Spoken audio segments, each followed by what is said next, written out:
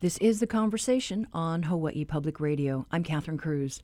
This morning, we're mixing up our format a bit. We have an extended conversation with Republican Representative Cynthia Thielen and Democratic Senator Laura Thielen, both who plan to step down later this year. But before we get to that interview, we get our reality check as we prepare for this legislative session with Honolulu Civil Beat's political and opinion editor, Chad Blair. Good morning. Good morning, Catherine. So what's the snapshot from where you sit? I wish I could just give a snippet or a soundbite. In fact, as you know, covering the legislature, there's going to be a million things. But one thing I'm hearing from our reporter, Blaze Level, who can't be on today because he's down at the Capitol covering a hearing, is that lawmakers are worried about the slowing economy. Even though unemployment is very low, even though tourism is still steady, there are indications of a slowdown. We all know about the declining population numbers for the state. That means less tax revenue going forward. And of course, we know about forecast slowing down in the tourism and construction industry. So what a lot of lawmakers told Blaze is they're worried about that. They want to somehow create more jobs. They want to stimulate the economy. You remember Governor David Ige just recently announced he wanted to put in, what was the figure? $1.4 billion for infrastructure and construction. That's a way, of course, to stimulate the economy, to get people jobs. So that was the main theme I was hearing over and over, and Blaze as well through our reporting. It was funny because this weekend somebody was wringing their hands. They were worried about the world tensions and were fearful that the Japanese were going to stop coming to Hawaii if they thought something was amiss on that front. I do believe there is a great uncertainty because of the overwhelming news dominance of the 2020 presidential election, particularly the omniscience, if you will, the omnipresence of President Trump and his Twitter feed, the concerns about Iran. Of course, the impeachment trial is set to start in the Senate. I believe there's a debate with the DNC tomorrow. The caucuses and primaries are coming up. So that, I think, in many ways is going to dominate a lot of things. As you know, generally speaking, Hawaii lawmakers don't usually pass landmark legislation during an election year. It's just not very common. Not to say that it doesn't ever happen, but there's a general cautiousness going into an election year. Yeah, and I think people are looking at the bill that did not pass last year on raising the minimum wage and the concern about that. Just, if we are concerned about the economic outlook. Right. I mean, you don't want to hurt businesses. That's the argument over and over. The chambers of commerce are arguing against that, or at least having a wage that is controllable. Having said that, $10.10 an hour is not a living wage. What does that amount to? About $21,000 a year or something? No one can live in that kind of money. There are many arguments pro and con on the minimum wage, but I do think there's broad agreement that it does need to increase from that 10.10 level. Is it going to be $17 an hour? I don't think so. Probably $15 is a figure that I'm hearing. Do you also have a tax credit to help businesses? There's all sorts of things that are in consideration. But just quickly, that bill died last year because of legal disagreements, legal concerns about the bill that they were working on. So they're going to have to work out those differences between the House and Senate. Right, and there was, talk about the paid family leave program, and I think the concern by the Aloha United Way, the Alice report about, showing how fragile a lot of our families are when it comes to the pocketbook. I think if that's the same report I'm thinking about, it's showing that half of all households in Hawaii, that if for some reason there was a family financial emergency, a medical or whatever the case might be, fully 50% of our households are vulnerable, really on the borderline, if you will, with poverty. That's how serious it is. And so if a family member gets sick, an elder family member needs care, not even an elder member, someone who has been incapacitated, how can you take time from work? And do you somehow help them financially, folks, to help take care of their own family? And what are you folks hearing about Mauna Kea and how we're going to deal with that? I hear there will be a protest at the Capitol on opening day Wednesday, more of a demonstration. I believe there's a voter drive for democracy. I mean, that's one of the things about the Mauna Kea TMT movement is that it's inspired people to get involved with the process. But yes, there will be some bills. It's still taking time to form. I know that we're running out of time right now, but I do believe Mauna Kea management, what to do with OHA and what to do with Hawaiian homelands will be big issues this session. Okay, and we'll watch to see as the gun goes off on Wednesday. You got it. Thanks so much, Chad. Sure. That was Chad Blair, political and opinion editor for the Honolulu Civil Beat. Check out their stories on civilbeat.org.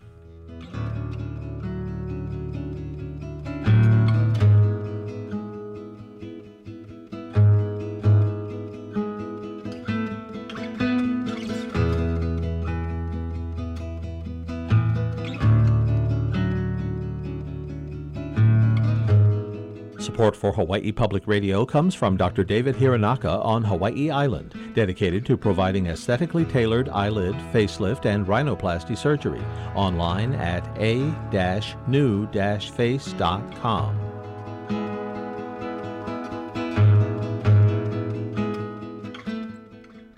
They're said to be the only mother-daughter political duo in the whole country, and they hail from two different political parties. Both are trained as attorneys. Republican Cynthia Thielen has served for 3 decades, and her daughter Laura Thielen jumped into politics later in her career. Many would agree they are strong voices in our legislature, and their decision not to run again will be a loss for the state. We sat down with them last week, looking forward and back. One of the things I have been focused on is looking back 30 years ago and how I believe in the House the women have really gained their voice more through the years, and certainly now. We unfortunately are still not at parity. We should have 26 out of the 51 members should be female, and we aren't there. That's something that I'm sorry to see. I'm thinking of the different reasons why that might happen. And it may be that, like I felt 30 years ago, I was hesitant to run for office because I thought, what can I do? How can I participate? How can I give anything to the process? And is this something I really can do? I was running against a male Democrat incumbent who was a very conservative representative. I'm a very mainstream Republican in the mold of Eisenhower, an Eisenhower Republican where you focus on the fiscal issues and you leave the personal issues to the individuals. So anyway, when I thought, well, I'm an attorney. I've had experience. Let's go for it. And I did. But I realized that women may not realize that they do have everything that they need to run for office, and that they should step up, and that there will be other women that will reach out and help them to run for office. Because while we've gained our voice in the House and women are in some of the key positions at the House, we still have never had a female Speaker of the House. We had a Vice Speaker, Jackie Young, but not a Speaker, and we still aren't at parity. So while we've come a long way, we still have a long way to go. You know, this year we are going to lose your voice and then the voice of your daughter, Senator Laura Thielen.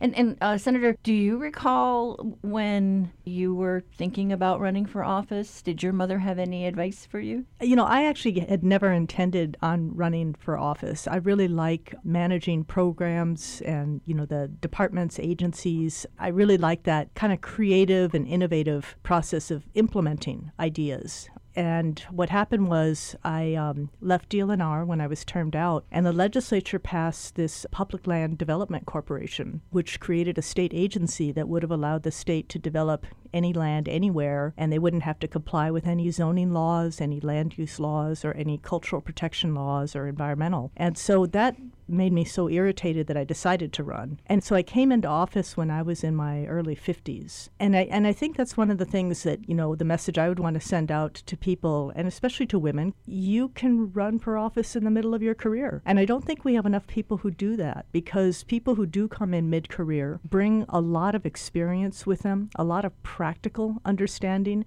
that's missing when you have other people who maybe their only experience is being an office manager for someone in office. They definitely have a lot of experience and understanding about how the legislature works or how the council works, but not necessarily the rest of the world. And so, you know, I would give a shout out to people that, you know, it doesn't have to be forever. I'm leaving to go off to do something else myself. I don't want this to be my last job. But people can step in, provide public service for, you know, 2, 4, 8 years, and then go back to other things. You're a farmer, and I think a lot of folks have felt that, you know, you've been a voice for farmers, for the folks that are in the agricultural industry. I'd say farmer is too generous a term for me. You know, so we live on 1 acre in the back of Waimanalo, and it's ag zoned land. So we did put in a small, primarily lemon orchard. It was a little too wet. We lost all our avocados. But, you know, I'm a member of the Waimanalo Ag Association. I work with a lot of farmers. And the loss of our agricultural lands is a huge problem on Oahu. Oahu, most people don't know it, produces the vast majority of locally grown food. Part of it is because the farmers here can compete with mainland produce because they don't have to ship it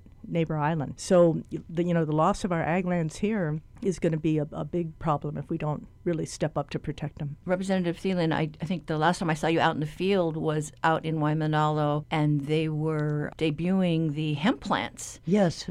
And I was just astounded at the growth of those plants. They I were know. huge. Within 12 weeks. I mean, it's just amazing that they'll grow to maybe 10 feet in height or higher in 12 weeks. So it was very disappointing to me when the governor vetoed the hemp bill that was passed unanimously by the legislature. And unfortunately, I think the governor is feeling there would be mixture with the high THC cannabis and hemp.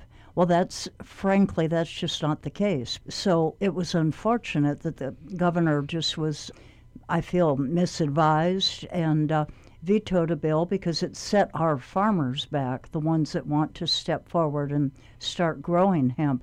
It set them back a whole year. And you've been a long time advocate of hemp, for using it for construction, yes. hempcrete, that kind of thing. I mean, possibilities are there. Yes, absolutely. And that's what makes it so sad. If you build with hempcrete, you're carbon negative. Now, just think what that means. You're not carbon neutral, you're carbon negative. So you're actually helping the environment by building with hempcrete. It can be done. It's being done other places.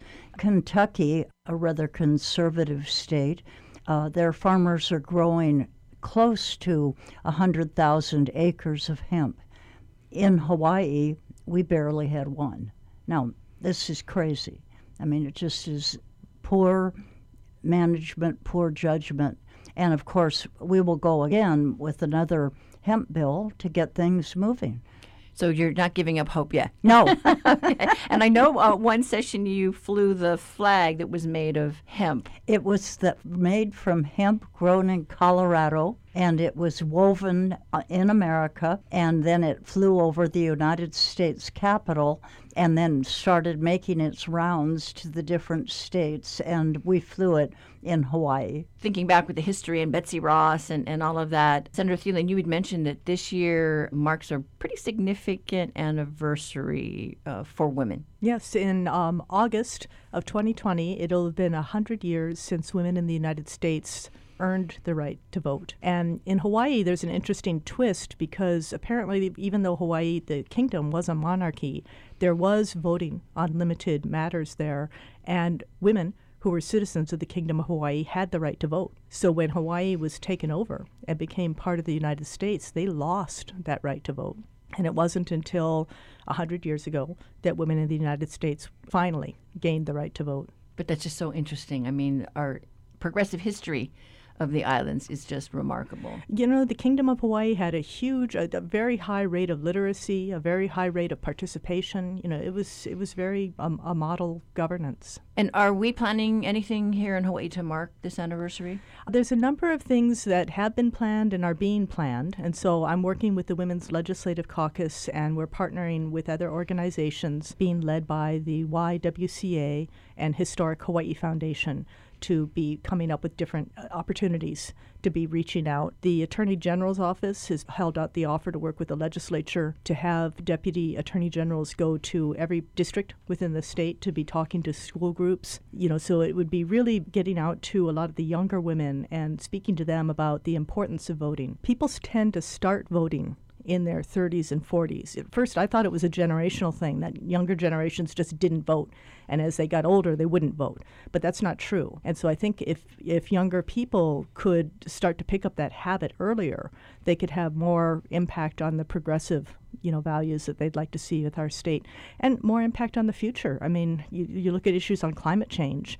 We're very good at aspirational laws. We are not very good at implementation. And so we need to start putting the money in, the attention in on making, the changes rather than just doing more studies or have more people, go out there and talk about how bad it is. Got to make changes. It's so discouraging, I think, covering politics over the many decades, just to see the turnout sink down, and it's heartbreaking. It's like, why can't we get people to vote? to run for office? Definitely the running for office and getting women to recognize that they have as much, if not more, than the male that is stepping up to run for a seat. I would hope we would be able to see much more participation for women. And again, as Senator Laura Thielen, my daughter, said, that can come in the middle of a career. What got you started? As an attorney, I had spent quite a bit of time suing the state successfully on environmental issues. And I thought, there's probably got to be a better way to do this, and maybe it's being in the decision-making body to take a look at what things really will help our environment and what things will harm it, and then be a part of that decision-making. So that's what started my whole idea to do it. And then again, I grappled with, okay, am I going to be able to do this? And that's the lack of confidence that maybe is more prevalent with women than with men. Now, both of you ladies have made history, right? Because I think you're the first, is it mother-daughter duo of two parties? Is that right? I don't know if we're the first, but there was a couple national legislative organizations that have magazines, and they contacted us 1 or 2 years ago, and they were doing stories on family members in legislatures, and we were the only mother-daughter. There was a couple brothers and father-son and father-daughter. And I think the only ones that are of different parties. My party affiliation comes from the Eisenhower years, and that's the Republican Party that I've joined. That's the Republican Party I supported. I can't say the same thing for the present situation. So when people ask me, are you a Republican, I qualify it, and I say I'm an Eisenhower Republican. And he was a really excellent leader that worked very well in a bipartisan way. 6 of his 8 years, the Democratic Party was in charge of Congress, and yet President Eisenhower was able to get through the interstate highway system and a number of other bills, and was very well respected. There wasn't this clash of egos or anything of that sort. And he focused on issues and fiscal matters, and he left the personal matters to the individuals. It is interesting to see what's happened to our country and the divisiveness with the parties. I know. Well, that's fortunately my time in the legislature here. I've worked with colleagues on a number of matters, and I think I've either sponsored or co-sponsored several hundred bills that have made it into law. And it's not been by being not my way or the highway or that kind of thing. That's not the way to do it. I focus on the issues, the climate change and the sea level rise. That's one of the things that is such a key issue now across our membership in the House. And it's something that we have to work together on to find solutions. That's another thing I'm going to be focusing on very much this coming session. That's not a partisan issue. That's a survival issue. Anything that you'll be focusing on this session? Well, as the co-convener of the Women's Caucus, I help with carrying the package of bills that the women members of the legislature, it's a bipartisan caucus, both House and Senate, and we vote on which bills to support. And so it'll be the 10 bills that have the most support from the members. And we have 4 co-conveners, 2 in the Senate, 2 in the House. So I spend a lot of time on the Women's Caucus issues. I also spend a lot of time every session with general education. We'll have student groups that come through, or people will ask you to come to the classrooms to talk with them. And I think it's really important to be, demystifying the legislature. We bring a lot of interns into my office, so they have experience, they get trained on running things through the legislature. Because part of what I want to leave is more people that are not afraid to come down and just speak up. I know some people feel that, why bother testifying because they won't listen. But I can tell you, we get all the written testimony, we'll look through it. I rely on that so much for, raising a red flag about something, because we're having to vote on every bill that comes in there. So, I have my areas of interest, and I'll be, more knowledgeable there. But then I'm having to vote on condominium law. And it's like, well, what do I know about condominium law? And so you really rely on people who come in to testify, people who email you, people who submit written testimony. And we just need more participation. I think there's a lack of trust from people that if they do weigh in, that they'll be considered, but you got to try.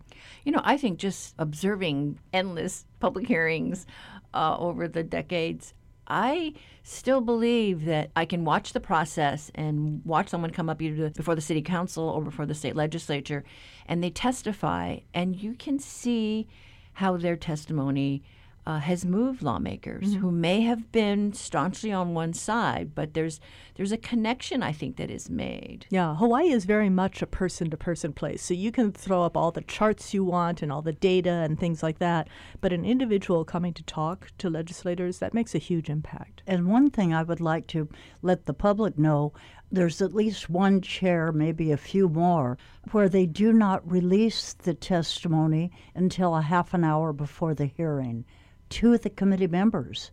So that means that to be prepared and go through the testimony, we have at the most a half an hour, sometimes not even that. And that's why it's terribly important when someone has spent the time wanting to give their input on a bill and they come up to the table and the chair says, well, we have your testimony, you don't need to read it again or talk about it. Don't follow that, because you need to speak out. That committee chair, and I'm thinking of one in particular, has kept the members really from being able to look at the testimony in time, so the only chance is when that testifier comes up, don't be silent, don't say I rest on my testimony, go ahead and say what your position is. The other thing people can do, too, is when you submit testimony on the legislative website, there's a button where you can go and put your testimony in. You can also email every legislator, or you can email ones that are on that committee. And so the testimony's due, I think, 24 hours before the hearing.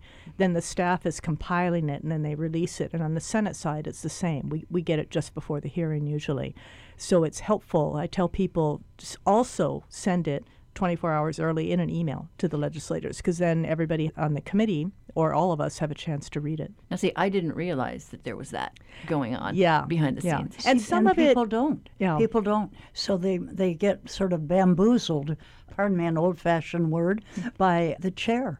And then they say, I'll rest on my testimony, and the members are clueless. Well, can you remember a time when someone's testimony might have changed your vote? Oh, a number of times. It has a great deal of impact when someone comes and is explaining why certain portions of a bill would be maybe very harmful to this sector, and then you're able to have the dialogue back and forth, which is an excellent way to do it. So I always say, if you at all can, come in person and testify, and don't just sit on your testimony, be up there speaking it and continuing to explain your position. Absolutely, it has an impact. It may not be that it stopped a bill, but it may be that it changed its focus or removed a section that could have been harmful. So we rely upon the public vetting of legislation.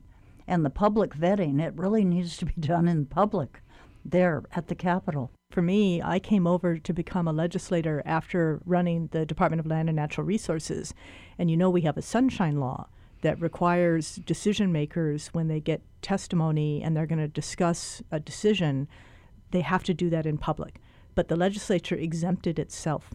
So the city councils have to apply by the public law. All of the agencies like DLNR, the Board of Water Supply, the Board of Agriculture, they all have to get testimony.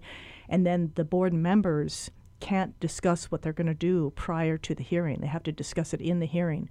And so I always found that to be kind of a natural process. And I thought it was very good to have that discussion in the public so the public could understand how was their testimony being reviewed. We could call people back up, to answer questions. We may make adjustments and decisions because of that. But at the legislature, because it's exempted from the sunshine law, you'll often have a chair, talk to the members and counted the votes for the bills before walking into the hearing. And I think that's what makes the testimony even more important at the legislature, is because that's the opportunity to say, you know what, I didn't consider this. And so sometimes you're able to have good conversations with the chair, like you'll recess for decision making and we'll talk. And we'll just say, you know, I don't feel good about this one section because of what's happening. Can we amend it? Can we come up with, you know, something that's different? And that is, again, where somebody who comes in to the legislature mid-career has a leg up, I think, on novices, because they're not scared to have that conversation. They're not scared to raise a question or to, you know, bring forward an idea for consideration. A lot of other people, you know, there's this kind of push from leadership in the legislature is like, you know, shh, shh, shh, shh. And we need more people that are willing to speak up. And it doesn't need to be rude or confrontational. These are legitimate questions that you have. And sometimes I'll ask a question and I'll get an answer and it's like, oh, okay, I didn't realize that. And that's fine. Then let's do it that way. Was there anything in your experience as the director of the Department of Land and Natural Resources that you found really helped you as a lawmaker? You know, both at DLNR and at the legislature, I've gotten a lot more appreciation for the variety of communities in Hawaii, especially between Oahu and Neighbor Island and rural Oahu and Honolulu. You know, at DLNR, we would go around and do hearings at these various neighbor islands, or I would be, you know, there for the programs and talking with people. At the legislature, you're kind of relying on the neighbor island representatives to tell you what's going on, or the written testimony that neighbor island people send in. We really need to have a Skype testimony so that people can testify from it's just so unfair. And even, you know, people that they don't have a car and they live out in Waianae or Nanakuli, you know, how are they supposed to get into the legislature? So we really need to hear that, and then to be willing to adjust something, because sometimes there's too much of this pressure that, you know, we're so close, we just got to pass it. And it's like, you know, we could adjust this. It's not hard to adjust. And I think for Hawaii, for our future, we have such limited land, limited resources, limited human resources, natural resources. We have to learn how to share, how to compromise. You know, because if it's mine and I'm not going to share it, you know, and I'm using 80%, then 20%'s not being used, and someone else, you know, who could use that is going to take another area, and then we've used up all of our space. So we have to find ways that we can all compromise, I think, to move forward. Well, I can remember as a freshman legislator 30 years ago, I was told you weren't supposed to speak in the session while you were a newbie, while you were just first elected. So don't stand up and debate or say anything. Well, I didn't really follow that. And it was quite interesting because they never allowed debate on second reading. They would pass all the bills in the middle of the night and just move them to the next committee, and we wouldn't be doing it in public. So I challenged that, and I said, wait a minute, you have people here that would be just adamantly opposed to a measure, and yet the record is going to show they voted yes as the bill magically moves to the next committee in the middle of the night. So we changed that procedure. So there have been some improvements in the House side. It's taken some time. It's not perfect. What I just told you about the chair being able to keep the testimony under control till the last minute is just another measure of how a chair can control everything. And I think that needs to be changed. You both are advocates of transparency in government. Is there anything that you would like to see changed in the process? You know, I think we need to be more inclusive of public input and more transparent in how we do amendments to bill and move them forward. So, you know, there's a lot of legislators will point at the governor for having bad approval ratings or point at the president for bad approval ratings. But the reality under the Star Advertiser poll is we have the lowest approval ratings as a legislative body. And part of it is people just feel like we, you know, play this egg game, or what, you know, the pea under the cup kind of thing, and the gut and replace and the Frankenstein bills and all that kind of stuff. And legislators will give you, you know, 10 reasons why they can't change that, but they can't. And we put that requirement on every other decision-making body. So why not on ourselves? Why not have a modified sunshine law, maybe not a 7-day requirement, but, a 24, 48-hour requirement, so that people have a fair opportunity to see, what are the proposed changes in a bill, and then they can weigh in on it. Because right now it's just too much that, this insider game, and people have a lack of faith. And frankly, I think a lot of times we'll make bad decisions. We've passed bills where we've turned around and repealed them 2 years later because we realized it was a dumb idea. That's just PLDC was one example. There was something under the healthcare law, and the state lost millions and millions of dollars, and we finally repealed it. And it was like, these were bad ideas, but there were certain powerful people pushing them. And there was very limited discussion. So a lot of times people were voting at the final rush on something where they didn't have the chance to look at the details. And if that had come out, we could have saved a lot of time and a lot of money. Representative Thielen, I think of the van cam. Yes. Bad idea. And it took another year to repeal it. And anything that you would like to see changed? I would like to see a change in how the committee chairs control what is under their jurisdiction. I don't think that's healthy for our state. I think that we need to have, again, much more openness. A committee chair can decide not to even hear a bill right there. I mean, it's like, no, I won't. And regardless of the public pressure that people really want to have that heard. So it's certainly not a perfect system, but the system becomes better when good people step forward and run for office. And don't just leave it to those that are already in there, but good people that are out there listening in the community. Think of a time in your mid-career, I think makes a lot of sense. Later career, I'm 86, and do it when you're in your 70s. Instead of retiring, become active and get into the legislature, and then make a difference, bring your wisdom, and then I think the process improves. I think the legislature should pass a modified sunshine law. The funny thing about our legislature, I didn't realize until I got elected, the House and the Senate are separate employers. So we have separate rules. We have separate sexual harassment policies. We have separate rules on, how you can amend a bill or you can't.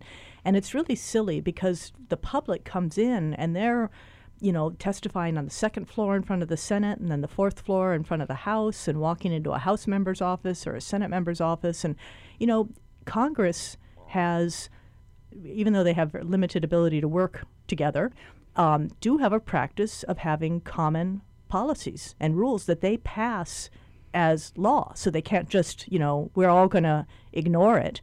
And I don't see why the Hawaii State Legislature can't kind of grow up, have the leadership work together to make the body, a better body that's more responsive to the public desires and how we do business. Because I think then that would increase the confidence in our body, and it would increase the support for the laws that we do pass. I really wish we had a stronger two-party system. Well, I do too. I wish we had many more Eisenhower Republicans. It was a wonderful time. I went door to door for him, and I can remember that as a young person, and very proud of him and very proud of what he did in his 8 years in the Capitol. And I know you have made some powerful speeches on the floor, lamenting when some of your fellow Republicans switched parties because you needed more Republicans and more women. I know. That was a very sad time. Your thoughts, Senator Thielen? I came of age, obviously, later than my mom. So, I grew up in the 60s and 70s and played AYSO soccer and, saw the difference at that point, a pretty stark difference between, the opportunities for girls in school versus boys. When we took shop class, we were given a box of leather scraps and we weren't allowed to use the machines and things like that. And, the soccer, it just wasn't the same thing as what the boys had. And along came Patsy Mink and passed Title IX. My mom wasn't in office. I actually had no idea, political parties. You're in high school. What do you know about that? But my dad was a small business person. My mom ended up being a small business person and have a couple brothers that way too. And it just, we had a lot of talks about current events and things.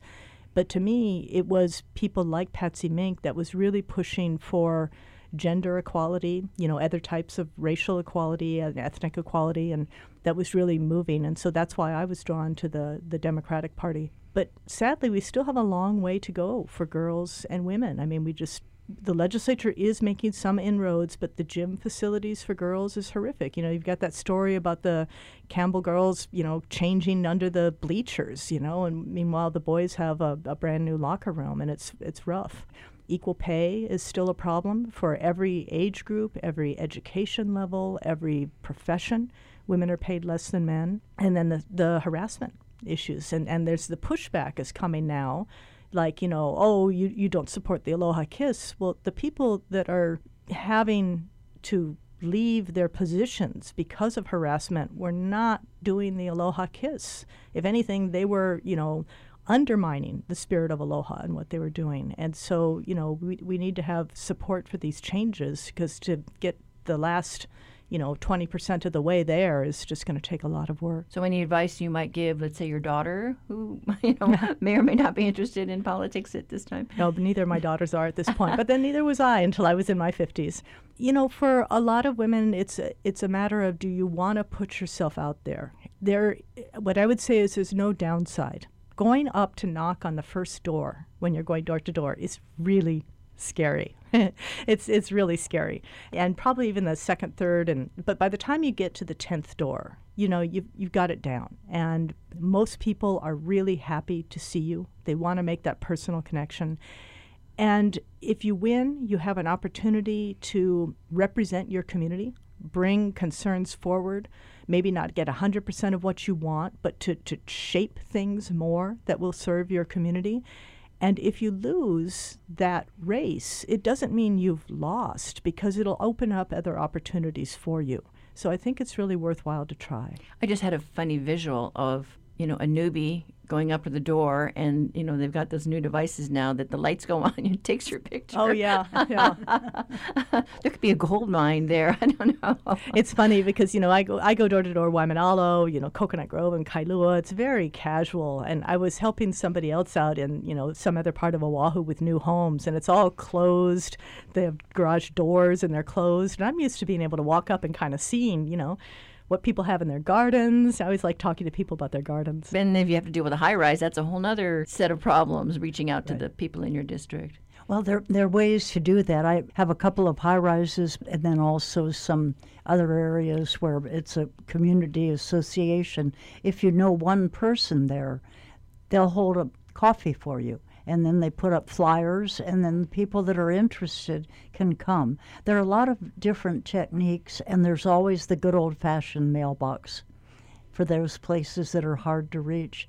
But I always would choose, I walked my district whether or not I had an opponent every election, and I always would choose what I felt was the most friendly neighborhood to start.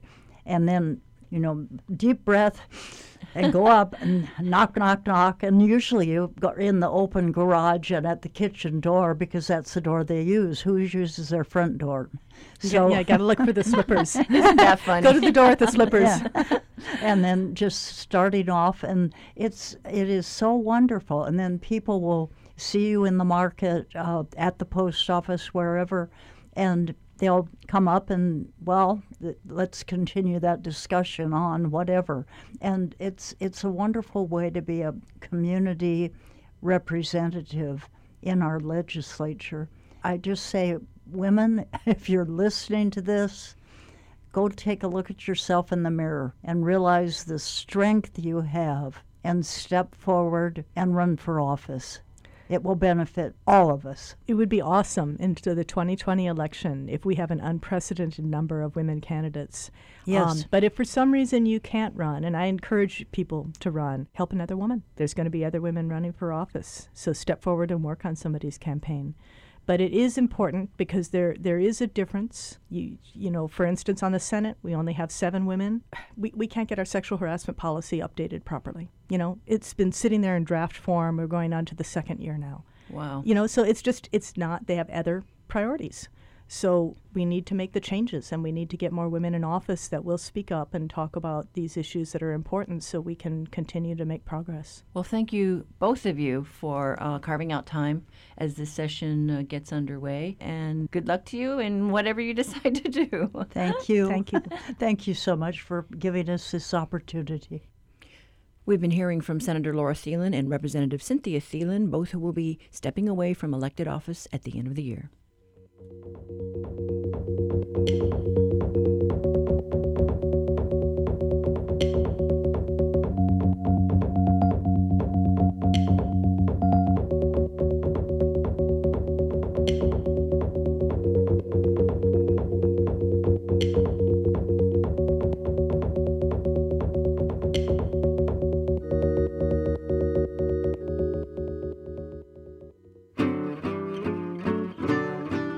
What's good for your heart is also good for your brain.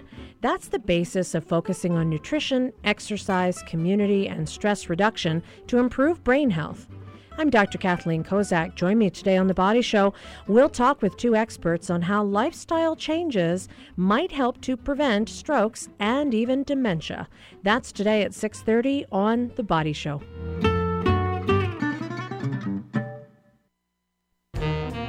This week's On the Media, tips and tricks for how to inoculate yourself against war propaganda. If you watch Fox News, you'll see what can be fairly characterized as war lust. I shouldn't even say Fox News alone because it does permeate everywhere, and you really got to watch out for that. War themes and memes on this week's On the Media from WNYC. Tonight at 7, following The Body Show. As we continue this thread of women in family, we turn our attention to the Lurline. It's the newest ship in the Matson fleet, and it's scheduled to make its maiden voyage to Hawaii this month, and it could be as early as this week. This past summer in San Diego, Matson christened the largest combination container roll-on, roll-off ship ever built in the United States.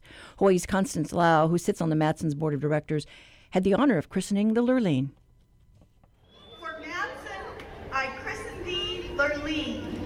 May Keakua bless this ship and all who sail on her.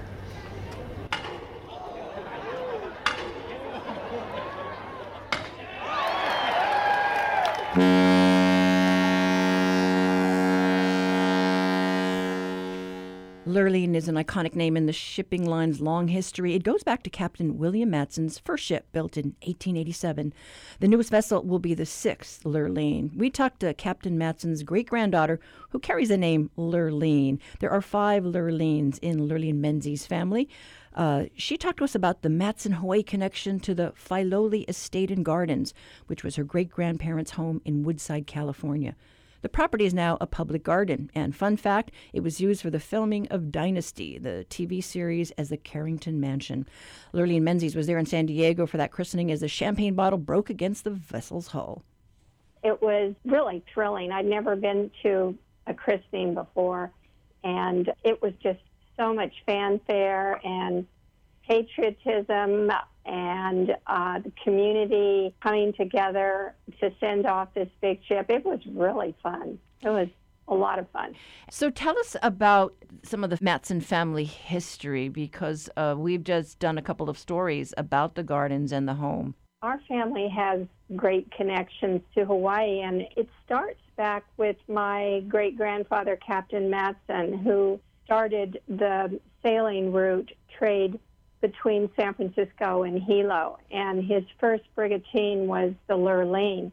And on that ship, he met my great-grandmother, who was traveling over to be a teacher at one of the ranches over there in Hilo.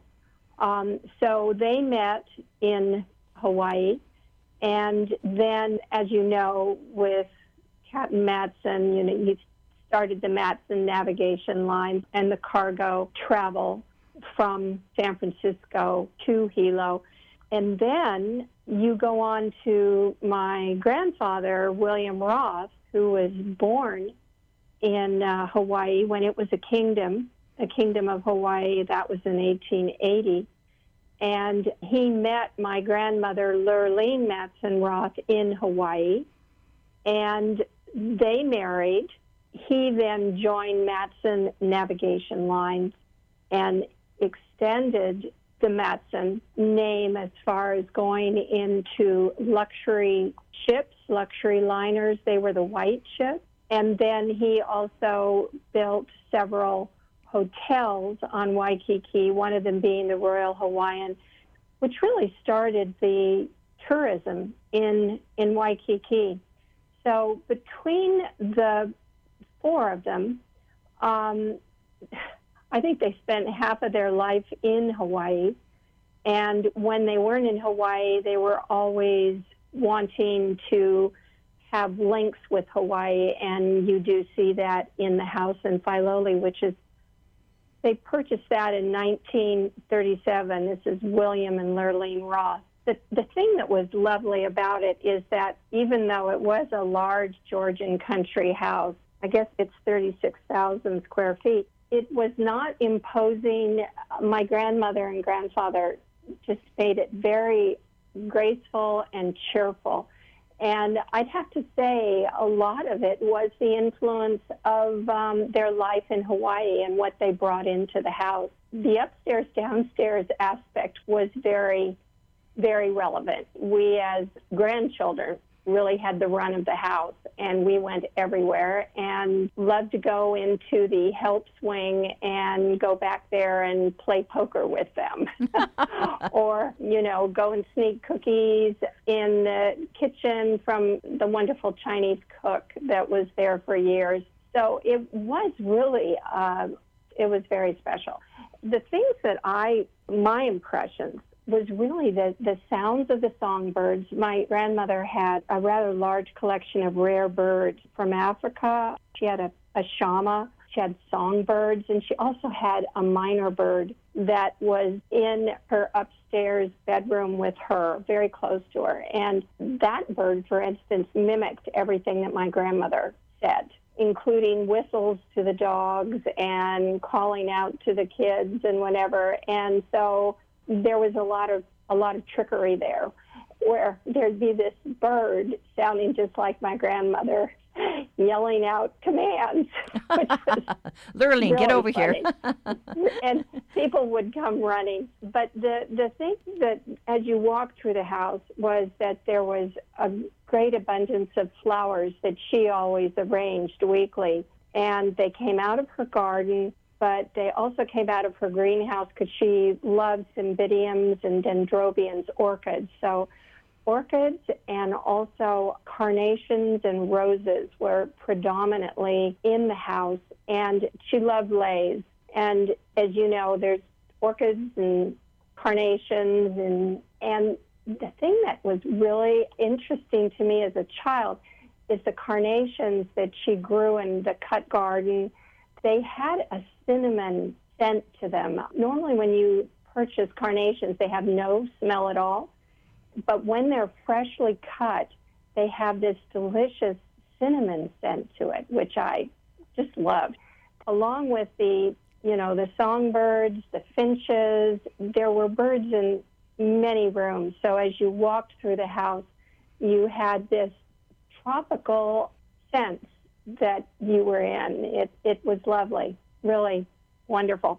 The other thing that is in the back room where the family would gather in the lower back room study, there's a number of things that do remind you of Hawaii. It's a wonderful pineapple print rug. And then she also has her Hawaiian calabash collection. There was a favorite, a turtle carved of Milo wood. And above the fireplace in that room, there is a portrait painted of her commissioned by Lloyd Sexton, and he was a Hilo artist, renowned for his Hawaiian landscapes. But this particular landscape was done in Ireland, but she wanted a Hawaiian artist to do that oil of her. That stands out in that room. The other thing, in the vintage photos of the family in that room, there is a picture of her wearing a lei on board a ship. And she kept this Hawaiian custom at Filoli, too. And whenever there was an event in the house or a family gathering or a celebration, you always have those leis that are making a mark on the celebration and making that day special. And the other thing is also when we would have these beautiful parties, that she'd always have a Hawaiian group of singers to perform. So I read somewhere that Hilo Hattie came to entertain. Yes, a lot of Hawaiian touches, and a lot of times she'd end an evening with having them closing down an evening. So she never forgot her Hawaiian past, and many times, I guess, she sailed with her father along with her mother on passages where at that time he was just moving cargo back and forth, that being timber, coconuts, whatever, back and forth. So she went to Hawaii many, many times. When I was there at the home at Filoli Gardens, they had lots of the original Matson menus up in the kitchen. I know they're redoing the kitchen now. But what's your hope as far as showcasing those ties at the estate? That is something that I would love.